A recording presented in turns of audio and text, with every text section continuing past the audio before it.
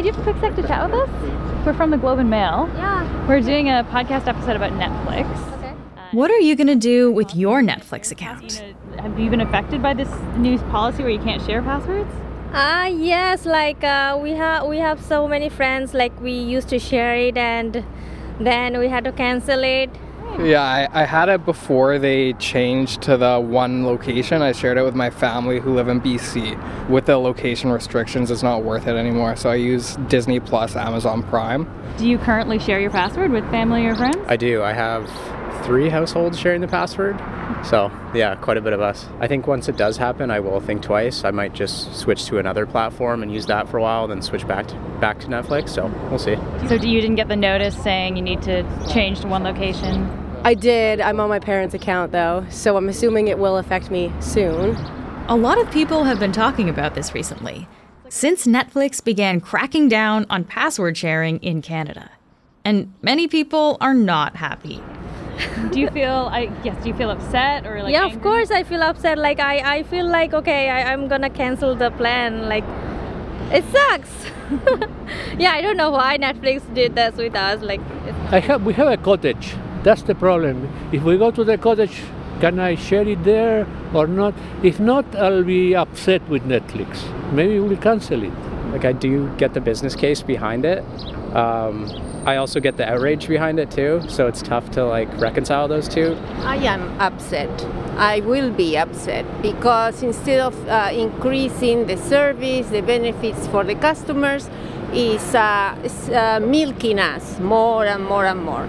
So it's not fair because they don't need to milk us. They are making millions already, trillions, whatever. So this greed, yeah.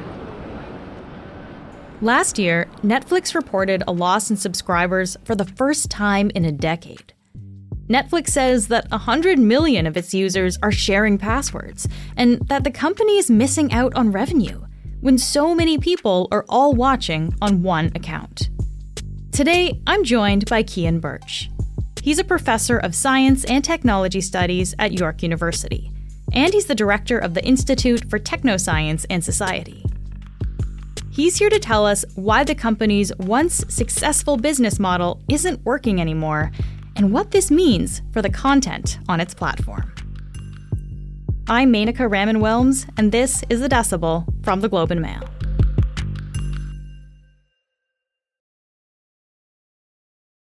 Cian, thank you so much for joining me today. Oh, thank you for having me. Let's just start with what Netflix is doing here, because I think a lot of people are still trying to figure this out. How does their new password sharing policy actually work? So they're changing to a multiple kind of different kinds of subscriptions. So you can have a kind of cheap version with ads, and then they're stopping people sharing passwords. So you can add members as you go up the subscription kind of fee level. So if you get a premium subscription, which costs, I think, $21 a month, you could add 2 extra members at $8 a month each. And so at the end of it, you come out at $37 a month plus tax. Wow. Talk about inflation. I remember when it was $8.99, I think, a month. Yeah, like yeah. $9, $10, yeah. Yeah, no, it started a lot lower. But also what's interesting is that streaming services generally, across the board, audio, visual streaming services have gone up much faster than inflation. So it's not just Netflix, it's, a broader kind of issue there. And so it used to be that you could share passwords with people in your family. You could each have an account on there, but you're just paying for one. So you can't do that anymore then, is that right? Unless you're paying additional costs then? Yeah, so they have as far as I understand the technical side of things, what they're doing is they are requiring that you kind of register your devices with a home network. And then you have to log in with a device that you use in that home network every month. And if you don't do that, then you don't count as being part of that home network. Okay, so Netflix is doing this in Canada, as well as Spain, Portugal, and New Zealand. And they started the same thing before in Chile, Costa Rica, and Peru. This was last year. So why are we seeing the change in these countries? Testing grounds, I'd expect. You don't want to test out your most lucrative market, which is the US, and find that there's a significant negative response. So you test it out in other markets first. And then if it works and people are okay with it and you don't lose too many subscribers, and maybe you actually gain some subscribers, then you'd be happy to roll it out in your bigger market. Well, I think so far, at least kind of anecdotally, there has been some backlash to this policy from Netflix users. Why do you think people are so upset by it? Apart from the obvious having to pay more, I think that there's probably a few issues here. One, Netflix, previously seemed fairly okay with password sharing. I think they have now an infamous tweet where they said sharing is love or something similar to that. Yeah, love is sharing a password back in 2017. So they were like promoting it. Yeah. So they were promoting it and pretty happy for people to share passwords. I think probably the complexity of it makes it also irritating, like we've already mentioned, to subscribers and working out what kind of subscription type that you want.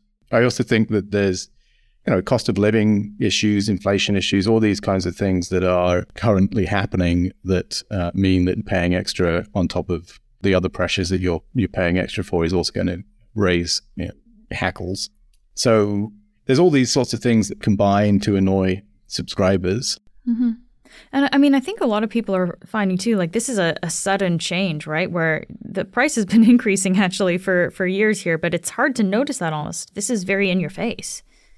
Yeah, so if they'd been a little bit more surreptitious about it and raised it gradually, another $1 a year, for a few years, then I don't think we would have noticed. So I think this kind of, as you say, sudden change, I think is more noticeable. I think that the 2022 was a bit of a bumpy year. That's a self-described bumpy year for Netflix as a consequence of kind of stagnating, flatlining user growth. It's not that Netflix was not making money or wasn't being profitable. It's just that their business model was largely driven by user growth. As user growth slows down, they face financial pressures to find these other revenues. And the way of finding other revenues for Netflix is, they have to rely on subscription fees.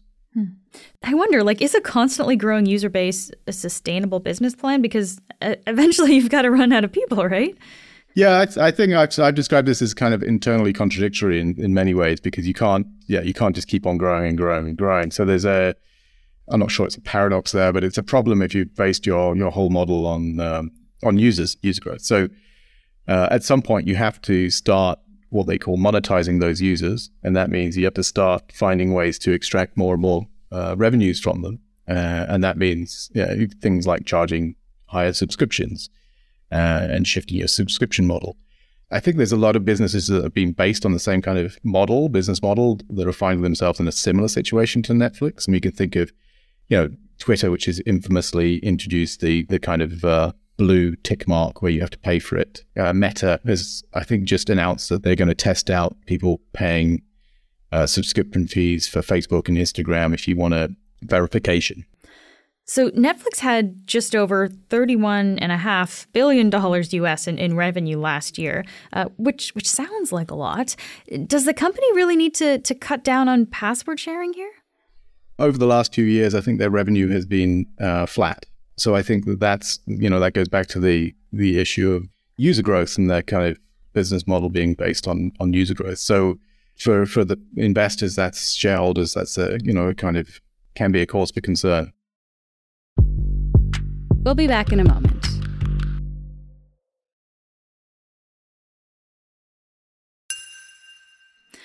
From a business perspective here, is Netflix in trouble?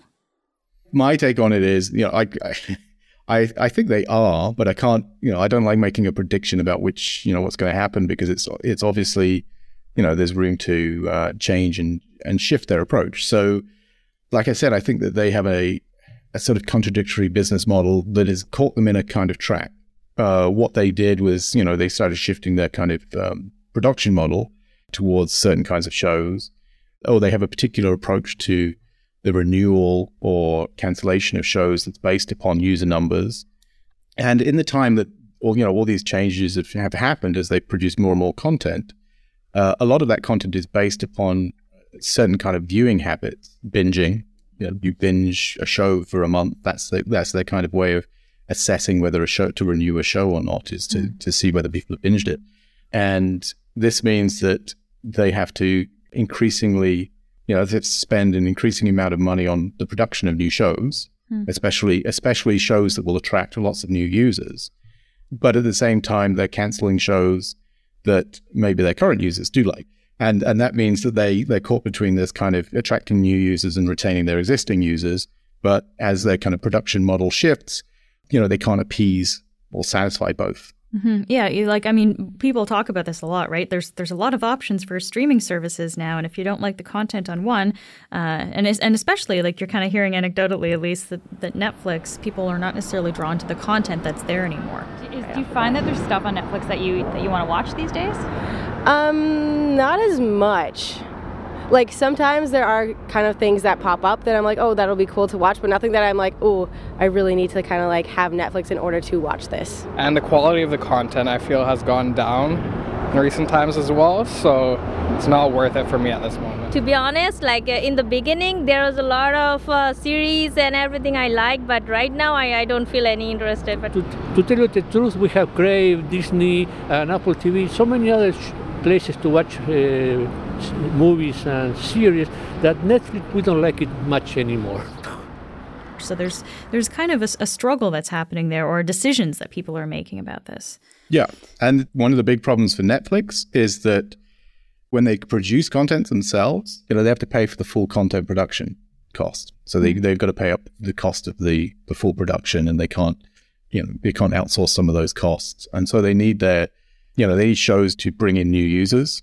They're not reliant on advertising. So renewing shows for them is actually quite expensive. And is that just because it's successful, so you have to pay everybody a little bit more, essentially? Yeah, so and you might need to up the budget. But yeah, so you're paying everyone more, and you're upping the budget because you have producers or directors or whoever who wants, creators who want more resources and so on. So you end up with this increasing cost. Mm-hmm. And I think this is something that people really do notice about Netflix, right? Especially as other streaming companies come into the market, they're pulling their shows off Netflix. So Netflix has to actually start producing more of their own content to have that there. And this can be pretty expensive. Like, for example, Stranger Things, which is a hit that a lot of people probably know and have watched, that apparently cost around $30 million US to make per episode in the last season. So this is kind of maybe what you're talking about here. If a show hits 4 or 5 seasons, that cost increases. But I guess why is Netflix willing to make that decision to pour so much money into their own content? Well, partly they have to, as you mentioned, that other content producers are pulling their materials from Netflix, so they have to produce this material. They also, because of the business model, they have to attract new users. And part of that seems to now be a strategy of doing these big shows like Stranger Things that will attract new users. So they expand the offerings. And some of this seems to be, some of it's like, again, anecdotally, they're expanding their offerings in kind of shows that have a broader appeal, that are trying to aim for a larger audience range, as it were. Like terrestrial TV. Yeah. I want to ask you another question, though, about the content that they produce or that they think is going to draw people in, because we've seen a lot of the reality TV shows on Netflix as well, right? I'm thinking about like Love is Blind or Perfect Match, right? These things that kind of are very quick hits that people seem to be watching. I guess, what does the content that we're seeing tell us about Netflix's strategy? Well, I find that's interesting, and I have to shamefully admit to watching some of the reality shows as well. Unfortunately, yes. Right. But the number of reality shows that are coming out on Netflix is noticeable. It's stuff that we can watch and we can binge, and it's fairly easy watching and things. So it's becoming increasingly like a terrestrial TV station, in the sense that a lot of the terrestrial TV moved towards reality shows because they were cheaper, and they still attracted audiences and, these sorts of things. So it's becoming less and less attractive as an alternative. Yeah. So for a while, Netflix was the only streaming service, but now the space is quite crowded, right? We've got Disney Plus and Crave and Amazon Prime and all of these other options for people. So how is Netflix's business model different from other streaming platforms that are out there? Well, the business model per se might not be that different, but the business is, I think. Netflix is a standalone company, while a lot of those other streaming services are part of a broader conglomerate. Disney can cross-subsidize its channel if it wants, its streaming channel, because it's got all the other revenue streams. And so it's not as tied into the success of that that channel that, say, Netflix is. So even if Disney Plus is not making a whole lot of money, Disney's making money in other ways, and so they can actually kind of share that around a little bit. And Disney, the Disney Channel or Disney Plus, it might have a different role within the conglomerate because it might take on a kind of marketing role or a part of its branding and so on that is for them has value. The same could apply to any other kind of conglomerate that produces content. For something like Amazon Prime's an interesting one because Amazon, it might be another additional kind of plus point for becoming a Prime member, right? So Amazon wants you to become a Prime member because you'll basically start most of your shopping on Amazon.